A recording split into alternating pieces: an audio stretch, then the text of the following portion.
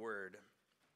Today's scripture passage is from Matthew chapter 2, verses 1 through 18. After Jesus was born in Bethlehem of Judea, during the time of King Herod, Magi from the east came to Jerusalem and asked, "Where is the one who has been born King of the Jews? We saw his star when it rose, and we've come to worship him." When King Herod heard this, he was disturbed, and all Jerusalem with him. When he had called together all the people's chief priests and teachers of the law, he asked them where the Messiah was to be born.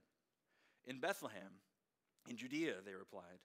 "For this is what the prophet has written, but you, Bethlehem, in the land of Judah, are by no means least among the rulers of Judah. For out of you will come a ruler who will shepherd my people Israel." Then Herod called the Magi secretly and found out from them the exact time the star had appeared. He sent them to Bethlehem and said, "Go and search carefully for the child. As soon as you find him, report to me, so that I too may go and worship him."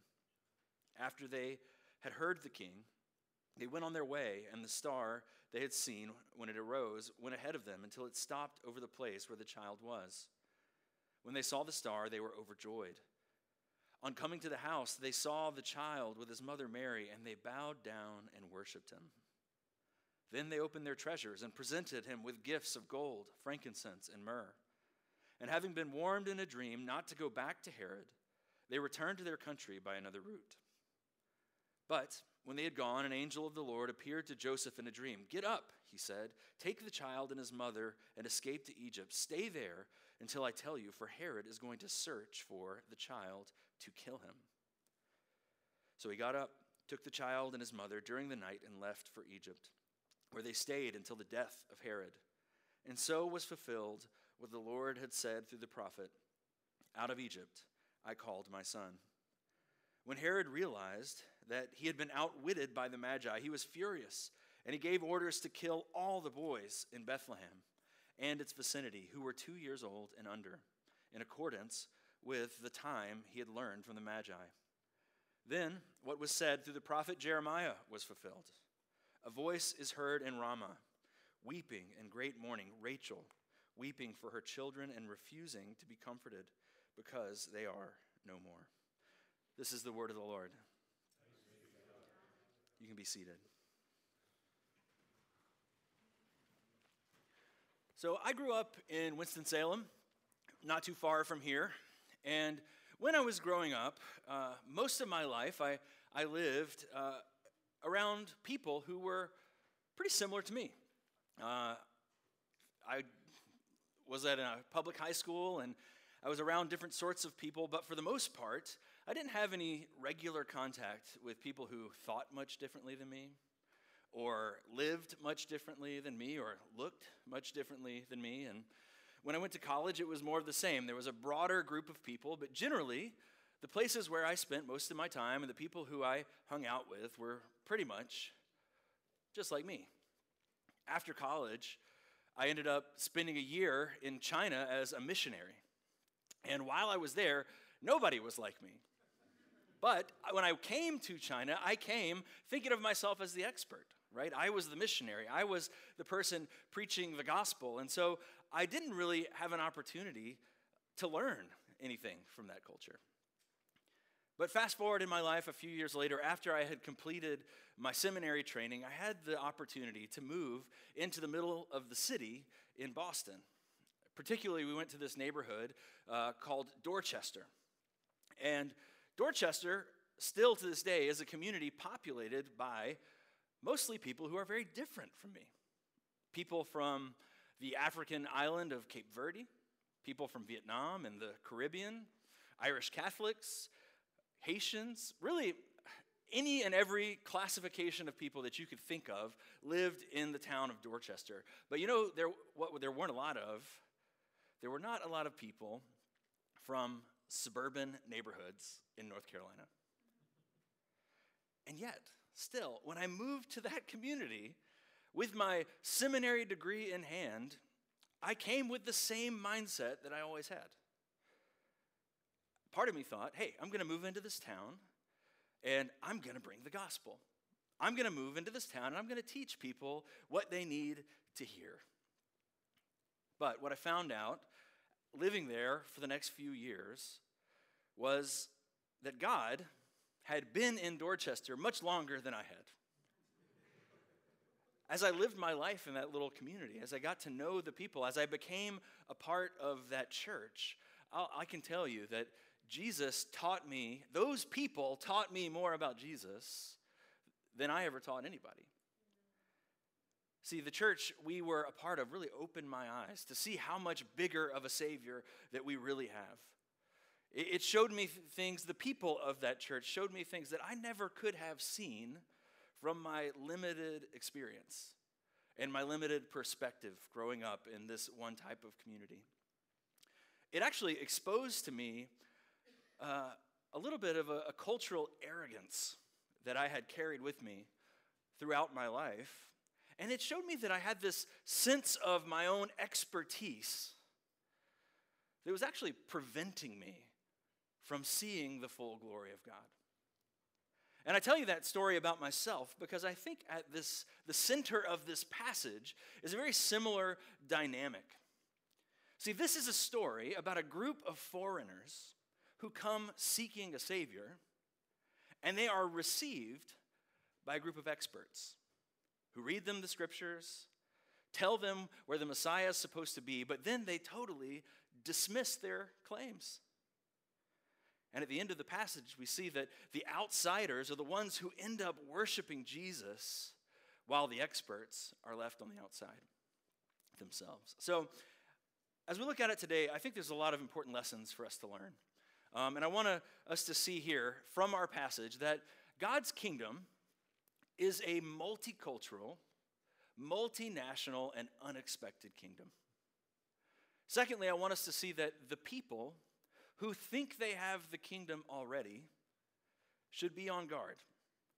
And third, I want us to see that there is a daily battle taking place in our hearts, and we must surrender.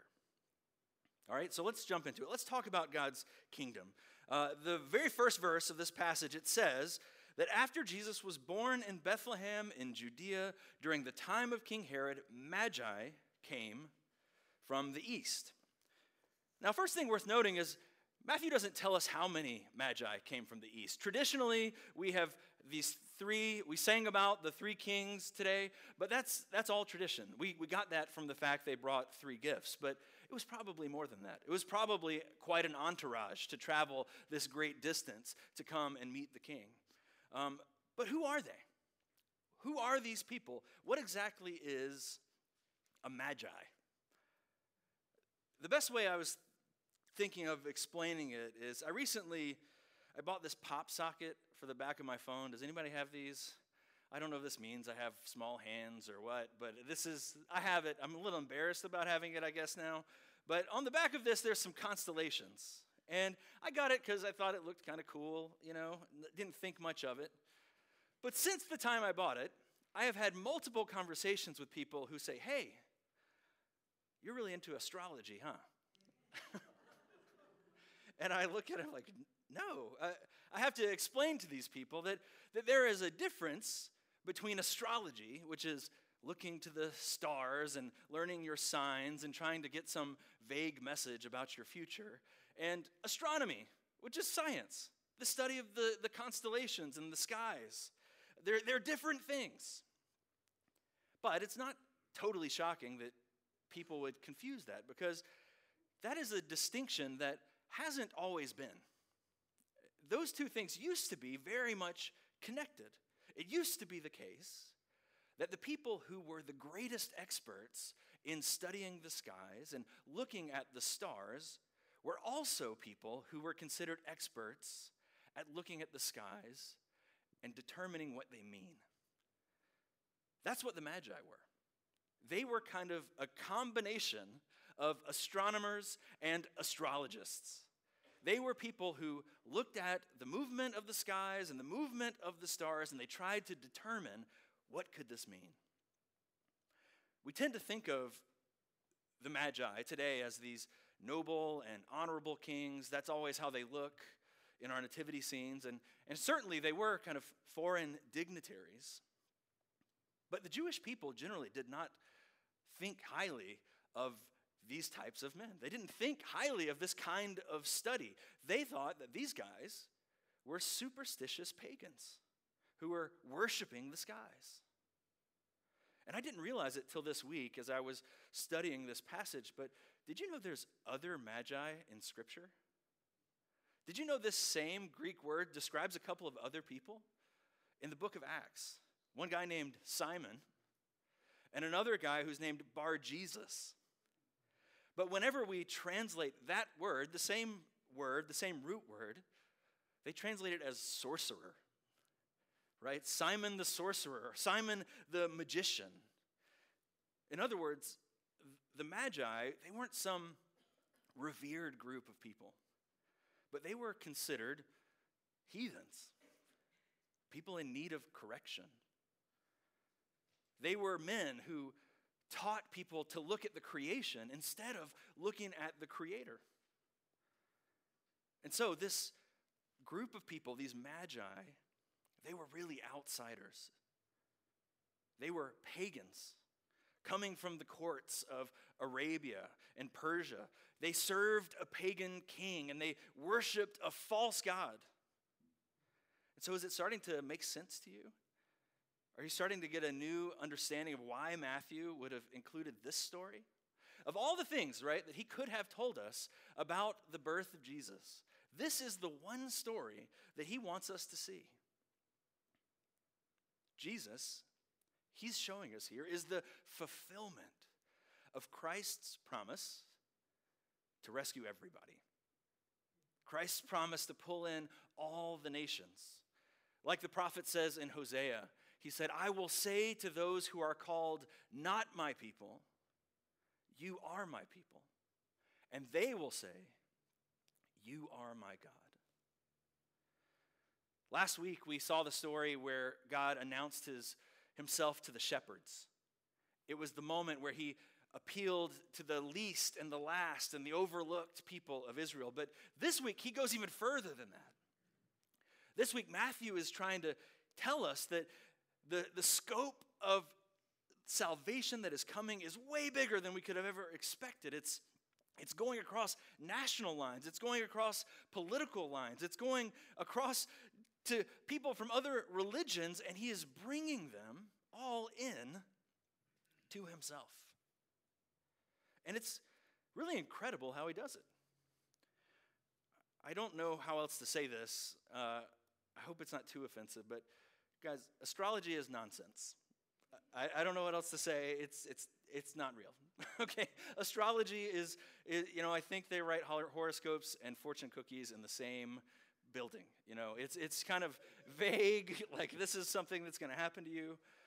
But what's really interesting is that God uses this superstitious worldview and these guys' superstitious beliefs, he uses them to draw them to the truth.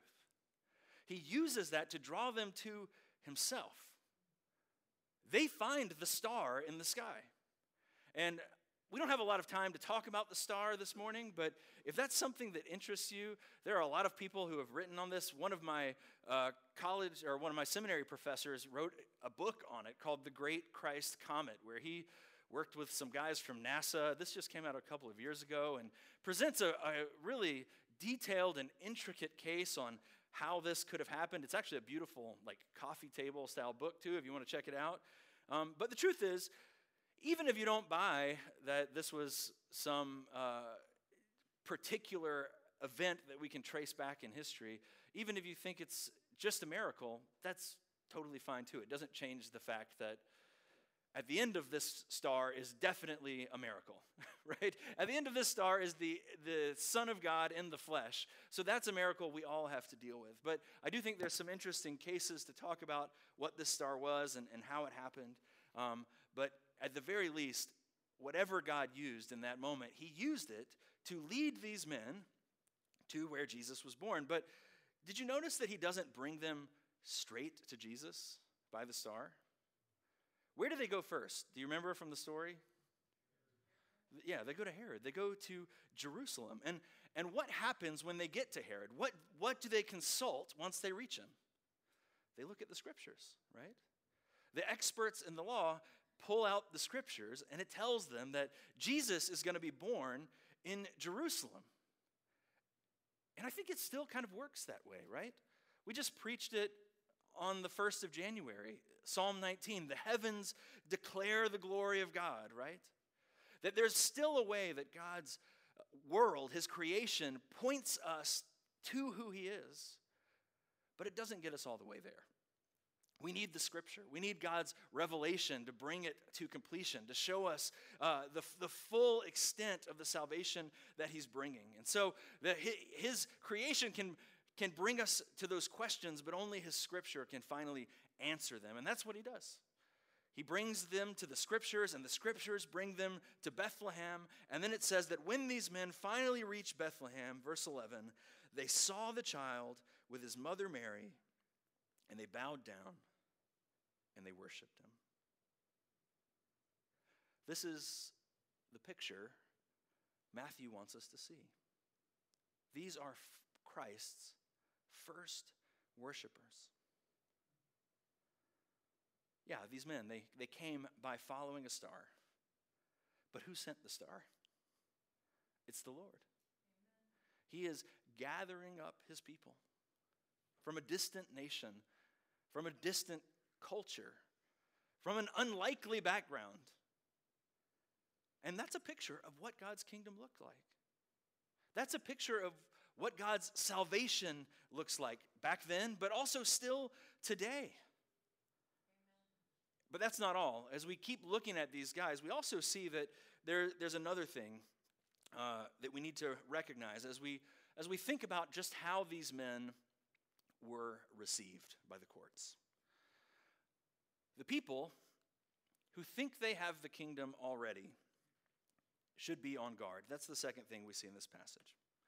Now, I'll preface this by saying I really love being Presbyterian. I see we got some other Presbyterian folks here with us this morning. That's great. I love being Presbyterian. I love the precision and the thoughtfulness of Reformed theology. I love the mission of our tradition as a whole. I think, honestly, that we do things well. And maybe we do them better than some other people. You know, I think highly of Presbyterianism. There's this funny clip of R.C. Sproul, who's a famous Presbyterian pastor. He was at a conference in the early 2000s, and he's on one of those panels where they ask a bunch of pastors different questions. But the panel was mostly Baptist, and so at the beginning of the questioning time, the moderator says, "Hey, you know, I see we've got a lot of Baptists out here today, R.C. How are you feeling?" And he looks around and he says, "More Baptists than Presbyterians? Well, I guess it'll be a fair fight." See, I like that. I like the Presbyterian swagger. I think that's good for us. It's good for us to know the scriptures. It's good for us to know our theology and what we believe about them. But after saying all that, we need to watch out. Because that attitude, that swagger, it doesn't take long for that to morph into arrogance. It doesn't take long for that to morph into hard-heartedness towards other Christians. 1 Corinthians 10:12, Paul says, "So, if you think you're standing firm, be careful that you don't fall." The reaction that we see in verse 3 of our passage, when Herod heard this, he was disturbed, and all of Jerusalem with him. It says that not only was Herod disturbed, but everyone in Jerusalem was disturbed by these magi who arrived and were looking for a king. And so, what do? Well, they go get the experts. They go get the religious leaders. They go get the people who know the scriptures, and they ask them, where is this Messiah going to be born? And pretty quickly, pretty easily, they say, Bethlehem. Here it is. And then they send the Magi off to go and find him alone. Do you realize there is this complete dismissal of the Magi here. Not one of these experts in the law, none of these priests try to go with them. It's not like it was a long trip. Jerusalem's 5 miles away. They could have easily gone just to check it out, but they don't even bother. They don't even consider that there might be some truth to the things that these guys are claiming.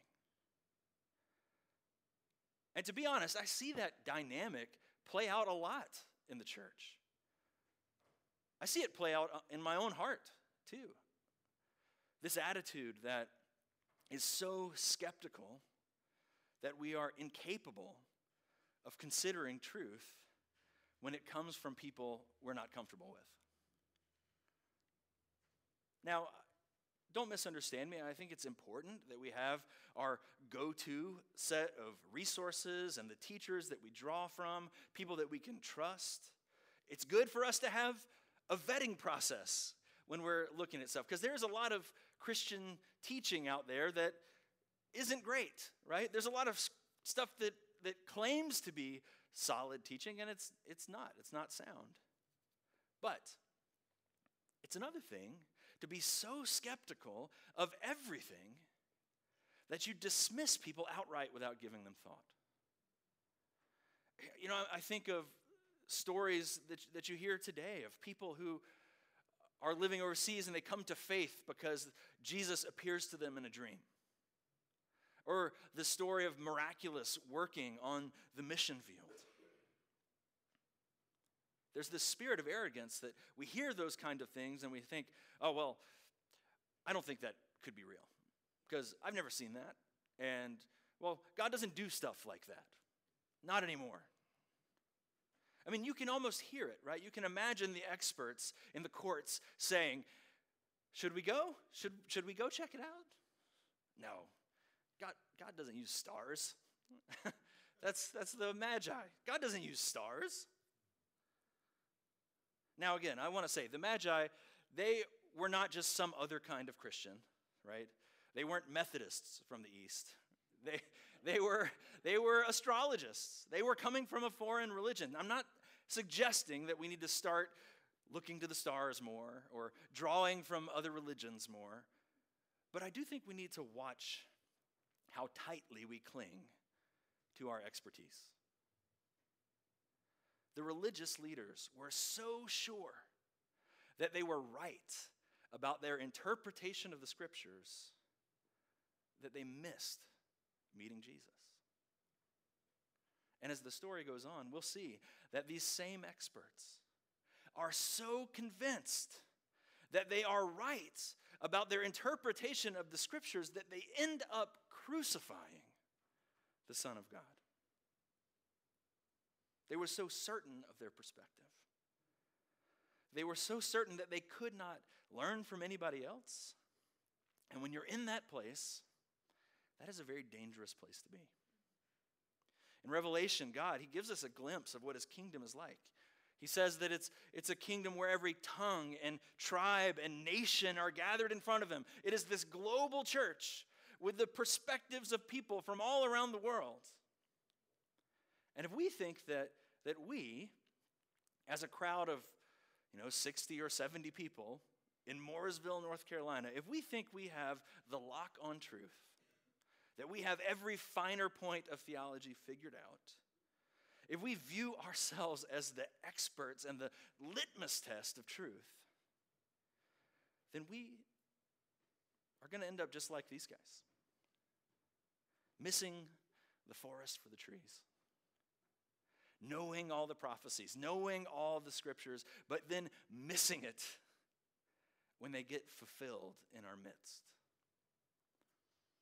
Here's how John puts it in his letter to the church. He says, "Dear friends, do not believe every spirit, but test the spirits to see whether they're from God, because many false prophets have gone out into this world. This is how you can recognize the Spirit of God. Every spirit that acknowledges that Jesus Christ has come in the flesh is from God. But every spirit that does not acknowledge Jesus is not from God. Do you hear what he's saying there? He's saying, test the spirits, but don't ignore them. Don't dismiss them outright. The people who think they have the kingdom of God locked down should be careful that they don't fall into the trap of arrogance. See, God is working all over this world. He's working all over this city. He's been here a lot longer than we've been here. And we don't want to miss it when he shows up.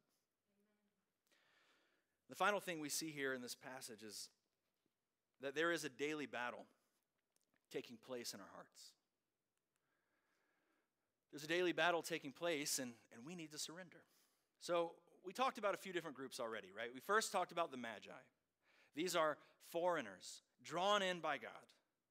Then we talked about these teachers of the law, the experts, religious leaders who somehow completely dismiss God's miraculous signs without even a second thought.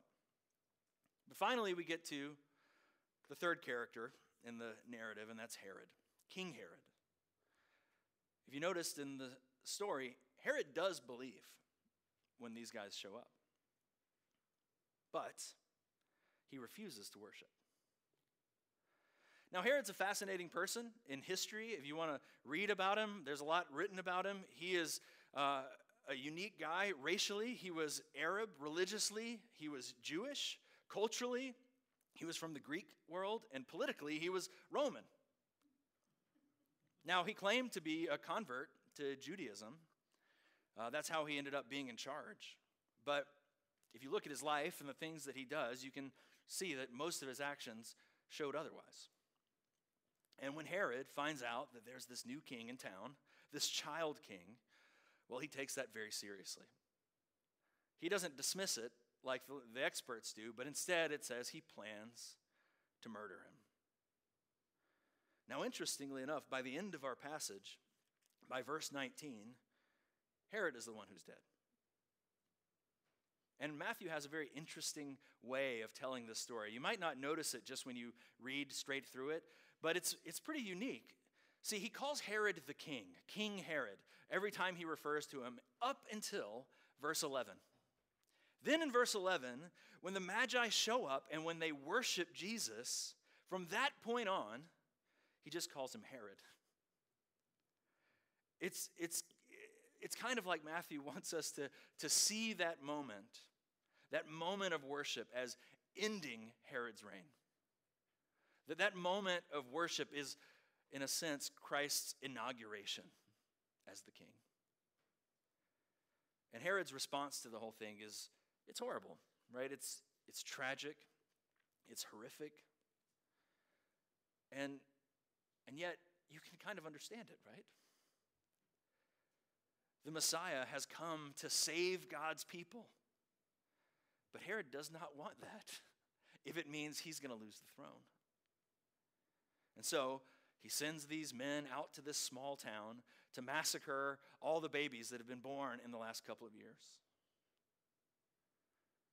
The contrast is really interesting, right? The Magi, they hear the news and they worship.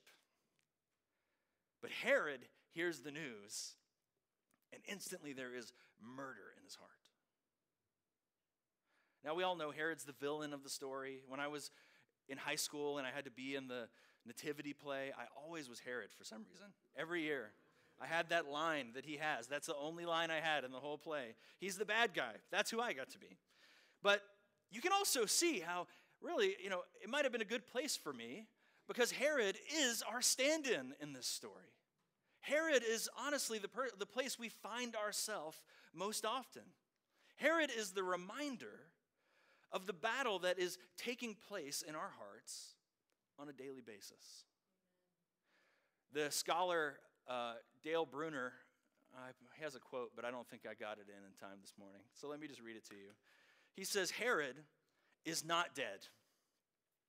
Herod lives on in us, the people of God. And not just in the enemies of the people of God. He lives on in us. He lives on in our exaggerated ambitions, our pretensions, our self-centeredness, our greed for position, our grudge against God, our guile, and finally our human cruelty and our insensitivity. He says there are two kings at war in the world and inside all of us, Herod and Christ. We know who's going to win, but in the meantime, the battle rages on. See, Herod is in this story, he's a reminder of who we still are. Do any of you feel that struggle that I'm talking about right now? Are there places in your life where you are battling against God for the control of your life? Are there stars coming from the east? Places where you see that God is leading and wants you to go, but you're unwilling to go because of what it's going to cost? If you can relate to that this morning, if that's where you are, I want to invite you to repent. I want to invite you to surrender your will to His today. It may seem like a great thing to guide your own path. It may seem like a wonderful thing to go wherever you wish to go, but the truth is, like we see in this story, the outcome is always brutal and devastating.